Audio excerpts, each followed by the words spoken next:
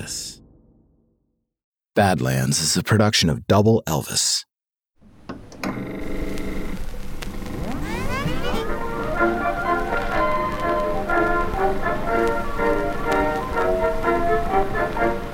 Johnny, get your gun, get your gun, get your gun.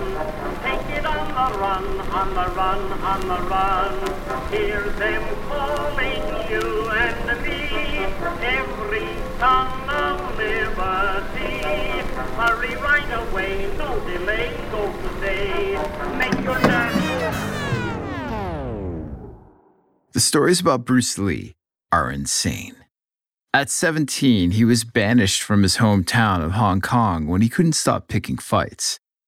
As an adult, he revolutionized martial arts with moves like his one-inch punch, a move so unexpectedly impactful that it could send an opponent literally flying backwards through the air. He parlayed his work as a martial arts trainer into a martial arts action star, introducing millions of Westerners to his rapid style. He made sure he looked good on screen by having the sweat glands in his armpits surgically removed. His fame became problematic in China, where he wasn't able to escape obsessive fans and dubious triad gangs. And he single-handedly changed the perception of Asian actors in historically white Hollywood. It goes without saying that Bruce Lee made great films, some of the most groundbreaking and enduring kung fu films of all time.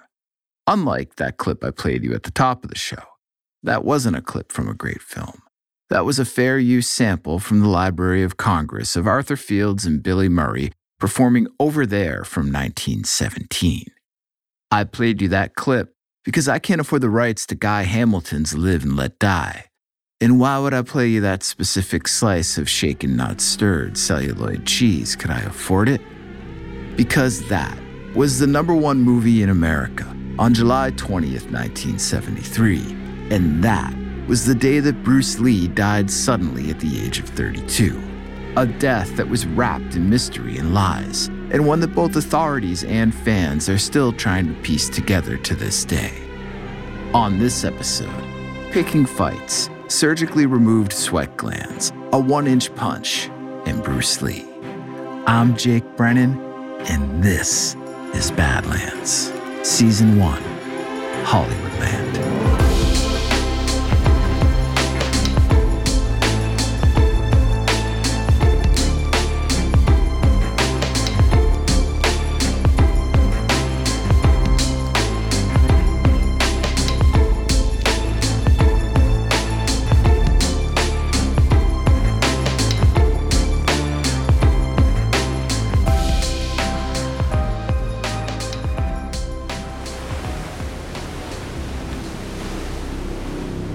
Jay Sebring was dead. Stephen Parent was dead. Abigail Folger, Wojciech Frykowski, dead. And Sharon Tate was dead. And so was her unborn baby boy. Their unborn baby boy. Sharon's and her husband's, Roman Polanski's. Roman was distraught. He couldn't believe that someone had broken into his Los Angeles home on Cielo Drive in the middle of the evening on August 8th, 1969, while he was in Europe working on a film and murdered his wife, their unborn child, and their friends. What even harder to believe was that 1 month later, he was still waiting on the police to arrest the killer. The cops had very little to go on. So far, their biggest lead was a pair of horn-rimmed glasses they had found on the floor near the bodies.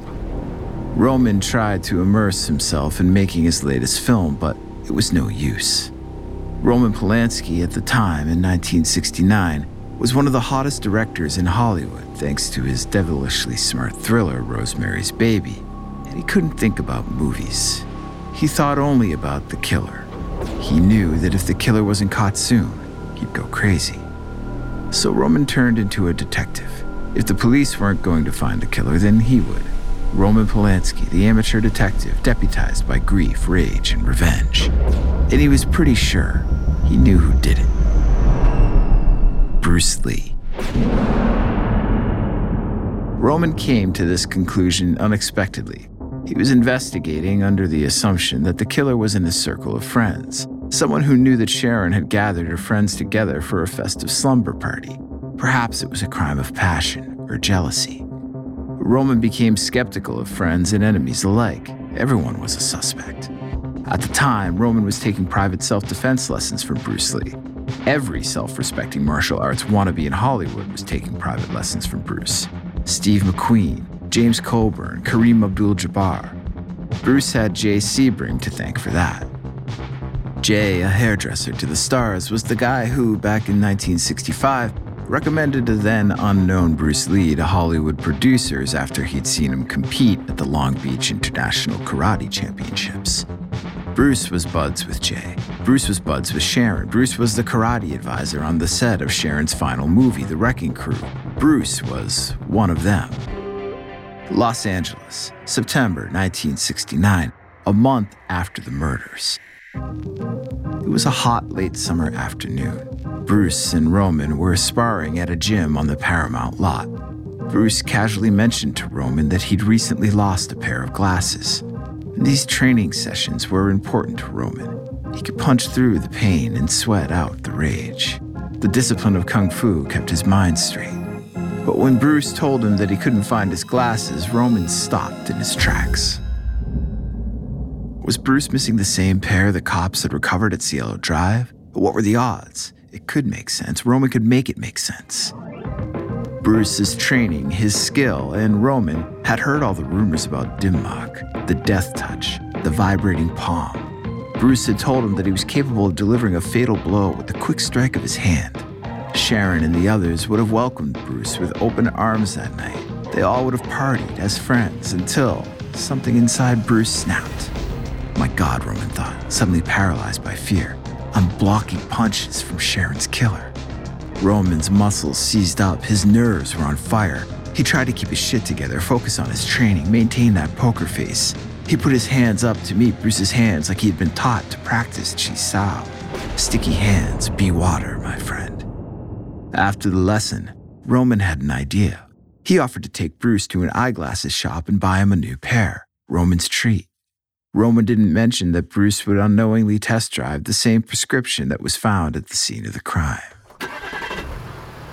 On the ride over, Roman tried to engage in small talk, but couldn't stop thinking about what he was going to do if Bruce's prescription was a match. Would he call the authorities? Would he confront Bruce right there in the eyeglasses shop? And what else was Bruce Lee hiding from him? Who was Bruce Lee exactly? Clearly, there were two sides to Bruce Lee. He was a revolutionary kung fu guru, but he was despised by the old guard of classical martial arts.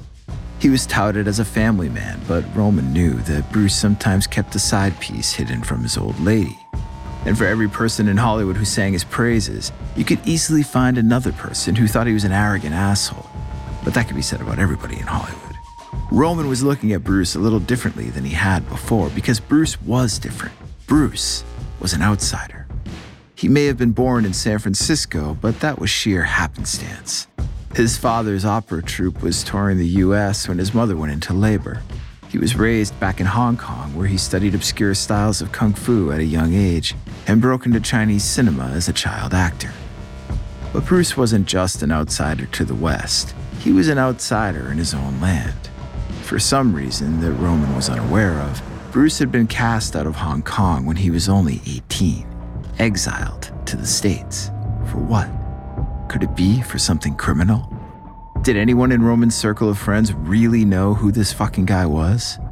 Sure, Roman himself was an outsider to a certain extent, a Holocaust survivor who had gotten his start as a film director in Europe before being wooed by Hollywood. But Roman could pass for the rest of them. He was white. Bruce Lee was not. It was a bias that Bruce had endured since he landed back in the place of his birth in the late 50s, in the States. Every time he walked down the street, he was reminded that he didn't look like the others, whether or not he had a white girl on his arm. And the mouth-breathing troglodytes following him made that clear. And Bruce walked down the street like a guy with something to prove, like the cock of the walk, a walk of one. He had no posse, and the troglodytes saw his confident walk and interpreted it as a challenge. They called him a pussy, a pansy, and way worse. They egged him on with their racial epithets until he had had enough. If he didn't have a girl on his arm that particular evening, he would stop walking, slowly turn around and ask them to repeat their slurs to his face. None of the dumb fuck white boys quite understood that this outsider was about to make them regret opening their big fat mouths in the first place. They all wanted to fight him. They really, really wanted to fight him. And more times than not, Bruce Lee would gladly oblige. Roman Polanski did not want to fight Bruce Lee. He just wanted to watch him try on a pair of horn-rimmed frames with a nearsighted prescription in the lenses. He looked up at Bruce next to him in the eyeglasses shop. Bruce with the extra 5 inches height on the diminutive Roman. Bruce slid the frames slowly over his nose and nestled them behind his ears. He adjusted them so that they were straight, blinked his eyes a few times, and then looked right at Roman. "Shit, man," Bruce said. "I can't see a fucking thing." Roman breathed a huge sigh of relief. The tension in his shoulders went limp. He felt a fleeting wave of regret for unfairly profiling his Chinese friend. "You're never going to believe what I thought," he said to Bruce. But Bruce could believe it. He knew it before Roman even explained himself. He had been fighting this fight for most of his adult life. The outsider fight, the scapegoat fight, the fight fought by the confident and the cocky. It was a fight that Bruce Lee wouldn't win without at least one casualty along the way.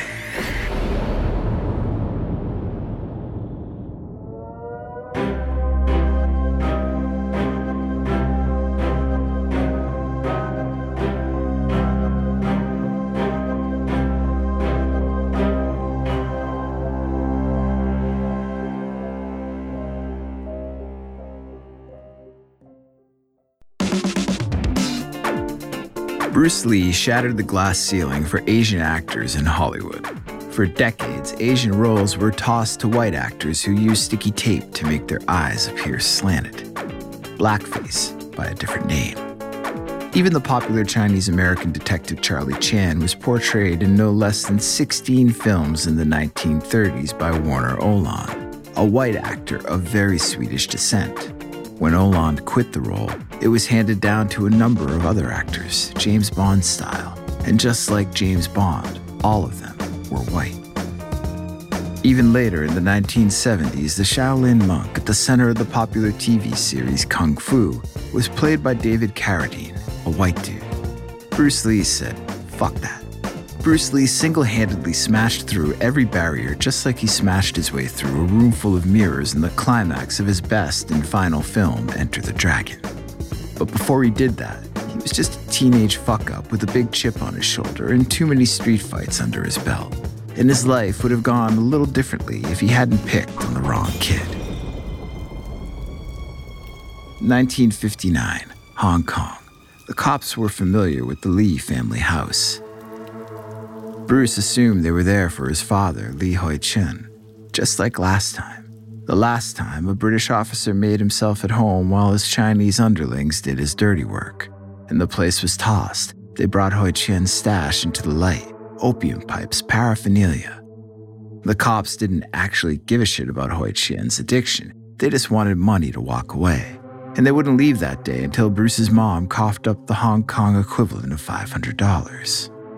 Now the cops were back a second time, and Bruce just assumed that they were there to shake down his old man, but this time was different. This time, they were after him. They were after Bruce. Bruce had gained a reputation around the city, and it wasn't just for the small movie roles he was able to eke out as a sometimes child actor. He was a punk. More specifically, he was a bully. He walked the city with a knife or sometimes chains hidden up his sleeve, looking for someone who wanted a piece or someone who wanted some protection. He just needed an excuse. He pulled the knife on his PE teacher. He cracked the ribs of an older man practicing Tai Chi simply because the man's slow Tai Chi moves bugged the shit out of him. Slow wasn't Bruce Lee's style, and neither was traditional Tai Chi. Bruce was an early convert to Wing Chun, an obscure brand of Kung Fu that was reintroduced through the teachings of a grandmaster martial artist named Ip Man. This was at a time when the martial arts, Kung Fu in particular, was rejected by Hong Kong's polite society as a pastime for hicks and criminals. Wing Chun came in handy for Bruce's back alley tussles. Tight quarters, kick low, punch high, hands always moving. It was like fighting with short bursts of punctuation rather than with run-on sentences. Bruce felt like he always had the advantage. But this time, the odds were on the other kid. Not that Bruce hadn't won that fight, he had easily, but he went after the wrong kid. The kid's parents were connected, and those connected parents went to the school, and the school went to the authorities, and thus there were cops in the Lee house again. Bruce was staring down a second expulsion, but the cops didn't want to bribe this time, and they were there to do the bidding of a powerful family, that kid's family, and that family wanted Bruce gone. The deal was Bruce Lee could stop picking fights or spend his 18th birthday in jail. His parents panicked. Hoi Chien had quit opium cold turkey after the cops' last visit, but that didn't stave off the ensuing public humiliation. If Bruce went to jail, his family was staring down another crushing embarrassment. He needed to graduate high school somewhere, but no schools in Hong Kong would now have him. The only thing Bruce had working to his advantage at that moment was his dual citizenship. Born in San Francisco, raised in Hong Kong, in America, Bruce could start all over again. Clean slate, clean record. And that's how Bruce Lee found himself headed to the west coast of the United States to unfuck himself. The path he was on in Hong Kong was obviously a dead-end path. America had to provide a better opportunity like America was used to doing, and Bruce had to seize it. In America, Bruce Lee didn't want to fight everyone, but everyone wanted to fight Bruce Lee. After a few years bouncing around minimum wage jobs from California to Washington State, securing his high school diploma, and meeting the Seattle woman who would become his wife, Bruce found himself teaching his kung fu moves to white Americans who desperately wanted to learn. Be water, he told his students. Water is formless. Water is shapeless. Your opponent cannot grasp you if you are water. Your opponent cannot hurt you if you are water. Bruce followed his own advice. He dedicated himself to becoming the best kung fu artist in the world, and he did so by being water, the coldest splash of water ever thrown at the face of traditional martial arts. He tore down conventional norms and poked holes in the teachings of classical kung fu styles, first in a published book and then in his Kwoon, or a martial arts training hall that he opened in Oakland, and then in a series of controversial talks and demonstrations that he gave in Long Beach and San Francisco. Those demonstrations were meant to woo new students, but they had the opposite effect. Imagine going to see someone give a demonstration on the thing you had dedicated your life to, only to listen to that person tell you in 100 different ways how everything you had done for years was wrong.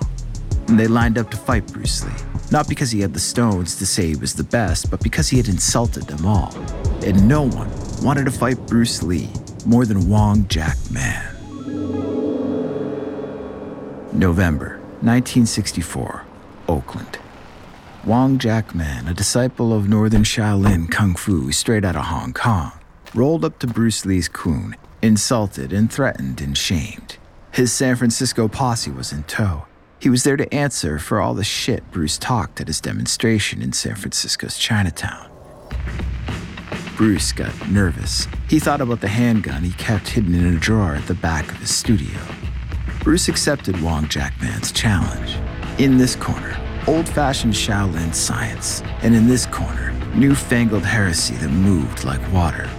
The two faced each other, and for a moment there was nothing. Silence. Bruce leapt forward and struck first. He went for the shins and then the eyes. Wong Jack Man stumbled backwards. He thought he'd been blinded. Bruce dug in. He threw short, forceful punches. 1, 2, 3, another and another. But Wong Jack Man kept stumbling backwards, hands up, trying to fend off the relentless onslaught. Bruce went for the groin and then the head and then the groin again and then the head. Every close quarter hit was another validation of Bruce's dominance. Every unstoppable punch said, "I'm the best." Wong Jack Man knew it. His crew knew it. Bruce's kung fu partner and his wife, both standing by, they also knew it. Bruce Lee was the motherfucking greatest. Wong Jack Man fled. He turned around and ran, but Bruce was far from done. He followed in close pursuit, his arms windmills, a series of rapid punches nipping at his opponent's back. And then Wong Jack Man stopped running. He dug his heels into the floor, quickly turned around, and delivered a karate chop. It landed on Bruce's neck. Bruce felt, was that blood running down his neck? He touched his hand to the pain and saw that it was coated in dark red. His eyes shifted to Wong Jack Man's arm and saw the leather wrist bracelet hiding beneath the long sleeves of his shirt. The metal spiked studs were coated with Bruce's blood. The dirtiest of dirty tricks. Bruce went ballistic. He got Wong Jack Man stumbling backwards again, up against the window at the front of the Koon's storefront. On the ground, nowhere to run, Bruce towered over him, blood running down his neck, holding back his rage the best he could. And Bruce ordered his opponent to admit defeat. Wong Jack Man knew that Bruce Lee didn't need illegal wrist bracelets to end him right then and there. But Bruce didn't want to end him. He wanted his opponent to acknowledge that he was wrong and that Bruce was right, that Bruce was the best. Say it, motherfucker. Deep down, though, Bruce was nervous. The more famous he became, the more people were going to want to challenge him. Today was a metal-spiked wrist bracelet, and who knew what tomorrow would bring? Being the best made him a target. Being the best could get him killed.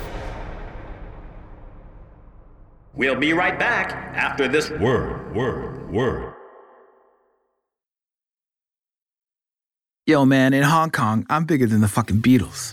It was 1971, and Bruce Lee could hardly believe what he was saying. He was talking with friends back in LA about his newfound fame in China.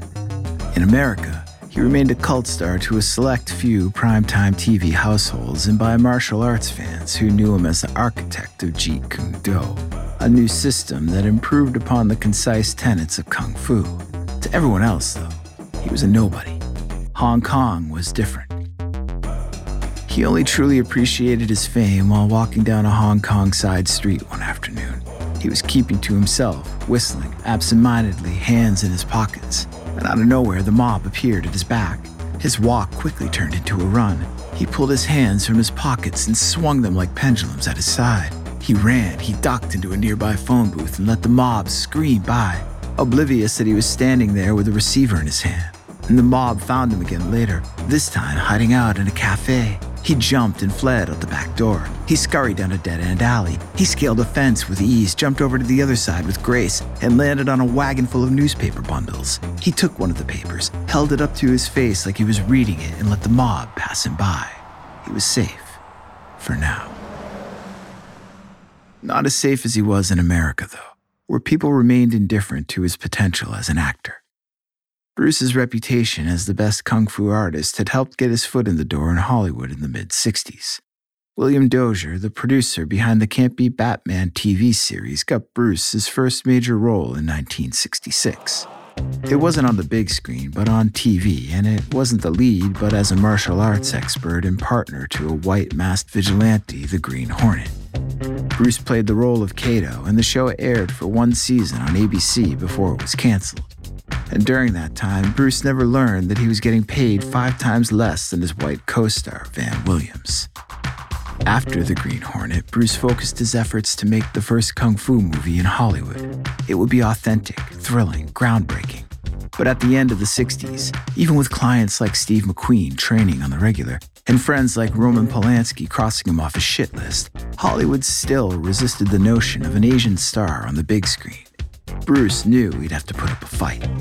It was a fight that wouldn't be easy to win, and Bruce was used to winning fights easily. Meanwhile, China couldn't get enough of the Green Hornet. By the start of the 70s, the show was airing in Hong Kong under the title The Kato Show, thus making Bruce bigger than the fucking Beatles. And the Hong Kong movie studios wanted the prodigal son back. Bruce, desperate for money to support his wife and 2 small children, moved his family back to Hong Kong, where he signed with Raymond Chow's production company Golden Harvest for 3 kung fu films. The Big Boss, which opened in China in 1971, was an instant hit to the tune of $3.5 million. But 1972's Fist of Fury was even bigger, making over $4 million in its first month alone. The third film, also released in 1972, was The Way of the Dragon with Chuck Norris as the hairy nemesis. That one made $1 million in its first weekend. But the level of fame and attention Bruce received was frightening. Hong Kong didn't just love him. Hong Kong wanted to fight him. One afternoon, when Bruce's children, Brandon and Shannon, were playing in the backyard of their mansion in Kowloon Tong, one of the most expensive residential areas in the city, a crazed fan climbed over the protective wall. His eyes were wide, his motions were erratic. The kids shrieked. He called for Bruce by his Chinese childhood nickname. "Bring me Lee, little dragon. Let's see just how good you really are." Bruce appeared, still reeling from the not-so-distant murders of Sharon Tate and Jay Sebring. head full of fear and paranoia and anger, a protective father looking to ensure the safety of his children, a proud husband aiming to preserve the sanity of his American wife. He thrust a supercharged heel straight into the chest of the strange man. He never kicked anyone harder. To complicate matters, other strangers began showing up at Bruce's door. They'd grease his palm with thousands of dollars, a mere token of appreciation, they promised. But Bruce was no dummy. The strangers were gang members of China's organized crime syndicate, the Triad. They were moving in on Hong Kong film, just like with the cops when Bruce was a kid. It was a bribe, a favor that they would expect returned at some unspecified time down the road. Stalkers, fans, bloodthirsty amateurs, Triad gangs. It was all too much. Bruce feared for his life and the lives of his wife and children. He needed to double down on creating roles and opportunities for himself in Hollywood, the promised land, where one of the many promises was that he would be kept safe. And little did he know it, but Bruce had already created such an opportunity. The box office smash trio of kung fu movies in Hong Kong did not go unnoticed by Hollywood producer Fred Weintraub, already proving his zeitgeist mettle with the big screen documentary Woodstock. He was a fan, and he convinced Warner Brothers that it was a market they had to tap into. But the time was now. Kung fu was the rage. Ask anyone, Bruce Lee was the motherfucking master. Bruce Lee's hard work had paid off. He was the best, and America was finally yielding to the best, just like Wong Jack Man in 1964.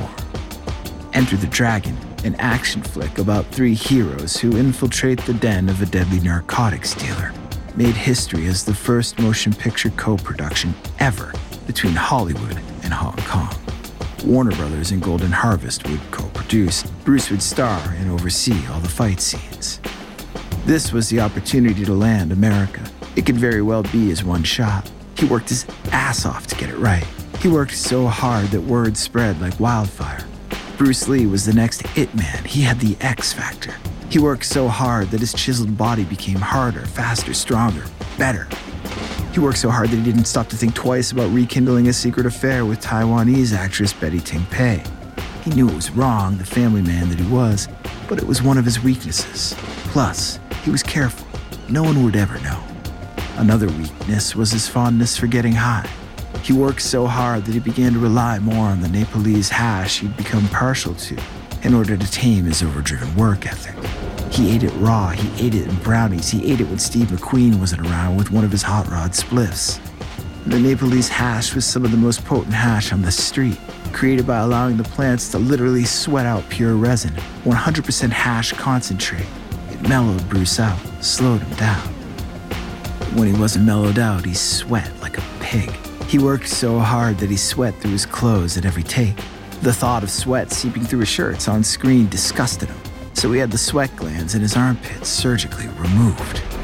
And he worked so hard that on May 10th, 1973, in an overheated room at Golden Harvest Studios in Hong Kong, while overdubbing lines for Enter the Dragon, waiting for the hash to take effect, thinking of a visit to Betty's apartment, his armpits hot and abnormally dry, Bruce gave in to the demands of gravity, fell to the floor, unconscious, where he emptied the contents of his lunch from his stomach and began to shake in violent convulsions.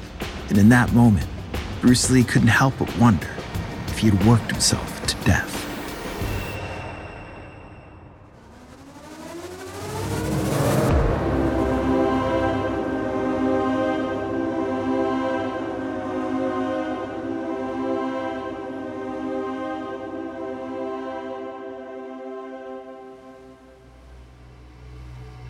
He ate the hash brownie for dessert. It was hot as fuck, 90 degrees, sticky Hong Kong humidity, and Bruce Lee wasn't feeling all that great to begin with. He had another headache, and he hoped the hash brownie would help.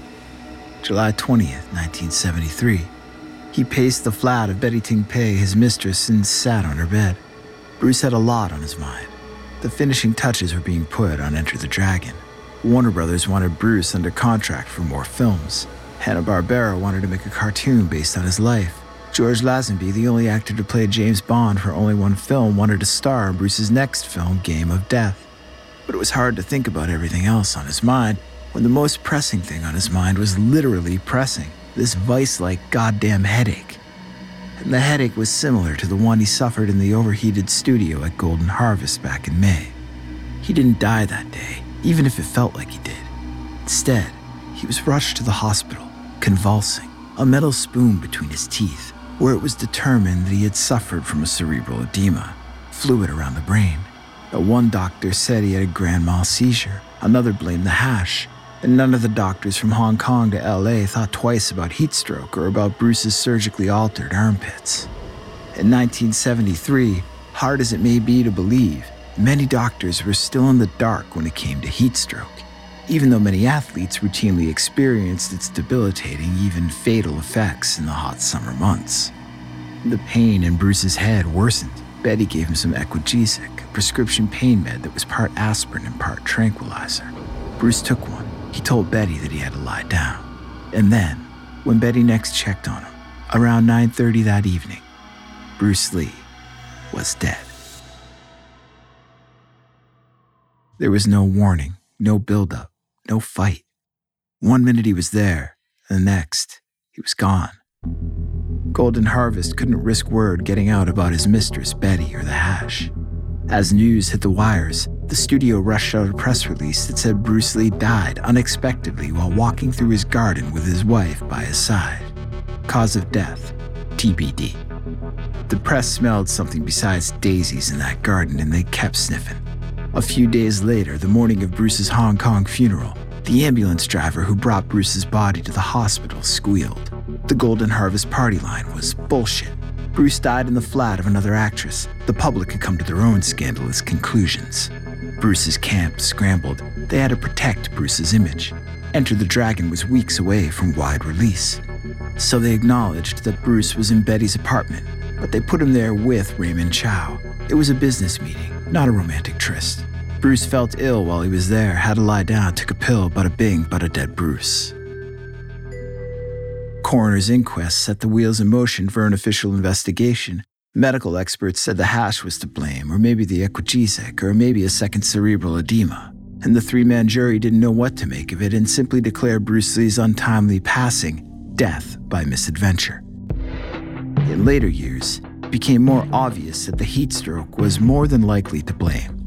The fans, though, not just the longtime fans, but the new worshippers at the altar of Bruce Lee, thanks to the phenomenal success of Enter the Dragon, which immediately launched a kung fu renaissance in America, they weren't buying it. It was hard for them to believe that Bruce Lee, a larger-than-life superhuman, a man who disposed of a dojo's worth of disbelievers with his bare hands, a man whose fists moved faster than your eyes could even process, could die from getting too hot.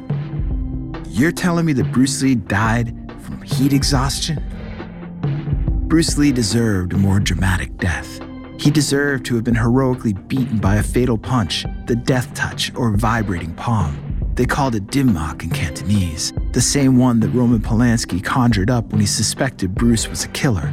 It's a precise attack on pressure points in the body that doesn't kill its victim for days, months, even years. Whether or not it's actually real depends on who you ask. The famous record producer Phil Spector, for one, did his part to spread the rumor around town that Bruce Lee was a victim of Dim Mak. And who would have delivered Dim Mak to Bruce? Ninja assassins? Triad gangs? Golden Harvest hitmen? And obsessed fans scaling the walls in Kowloon Tong? Wong Jack Man back for revenge? The possibilities were endless. Could have been any one of them, maybe someone else entirely.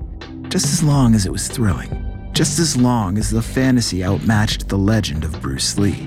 Because if it wasn't, if Bruce Lee was dead from an allergic reaction, from a hash brownie, from a fucking heat stroke, from plain old stress, then those fans would be forced to ask themselves, just who was Bruce Lee?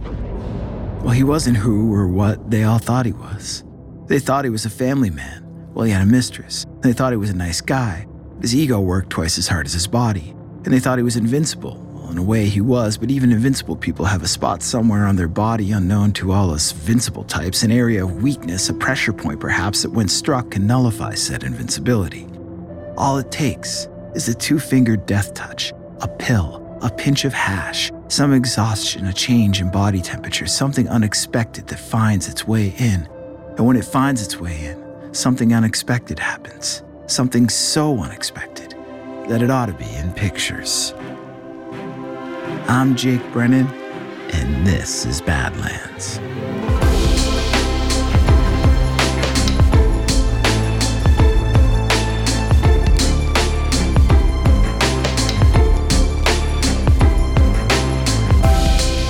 Badlands was created by me, Jake Brennan, and produced by Double Elvis. Credits for this episode can be found on the show notes page at badlandspod.com. Subscribe, follow, like, rate, and review the Badlands podcast wherever you get your podcast, because Badlands is available everywhere. If you love this show, tell someone, tell everyone. Shout us out on social, spread the word, and follow us on Instagram, Twitter, and Facebook at Double Elvis.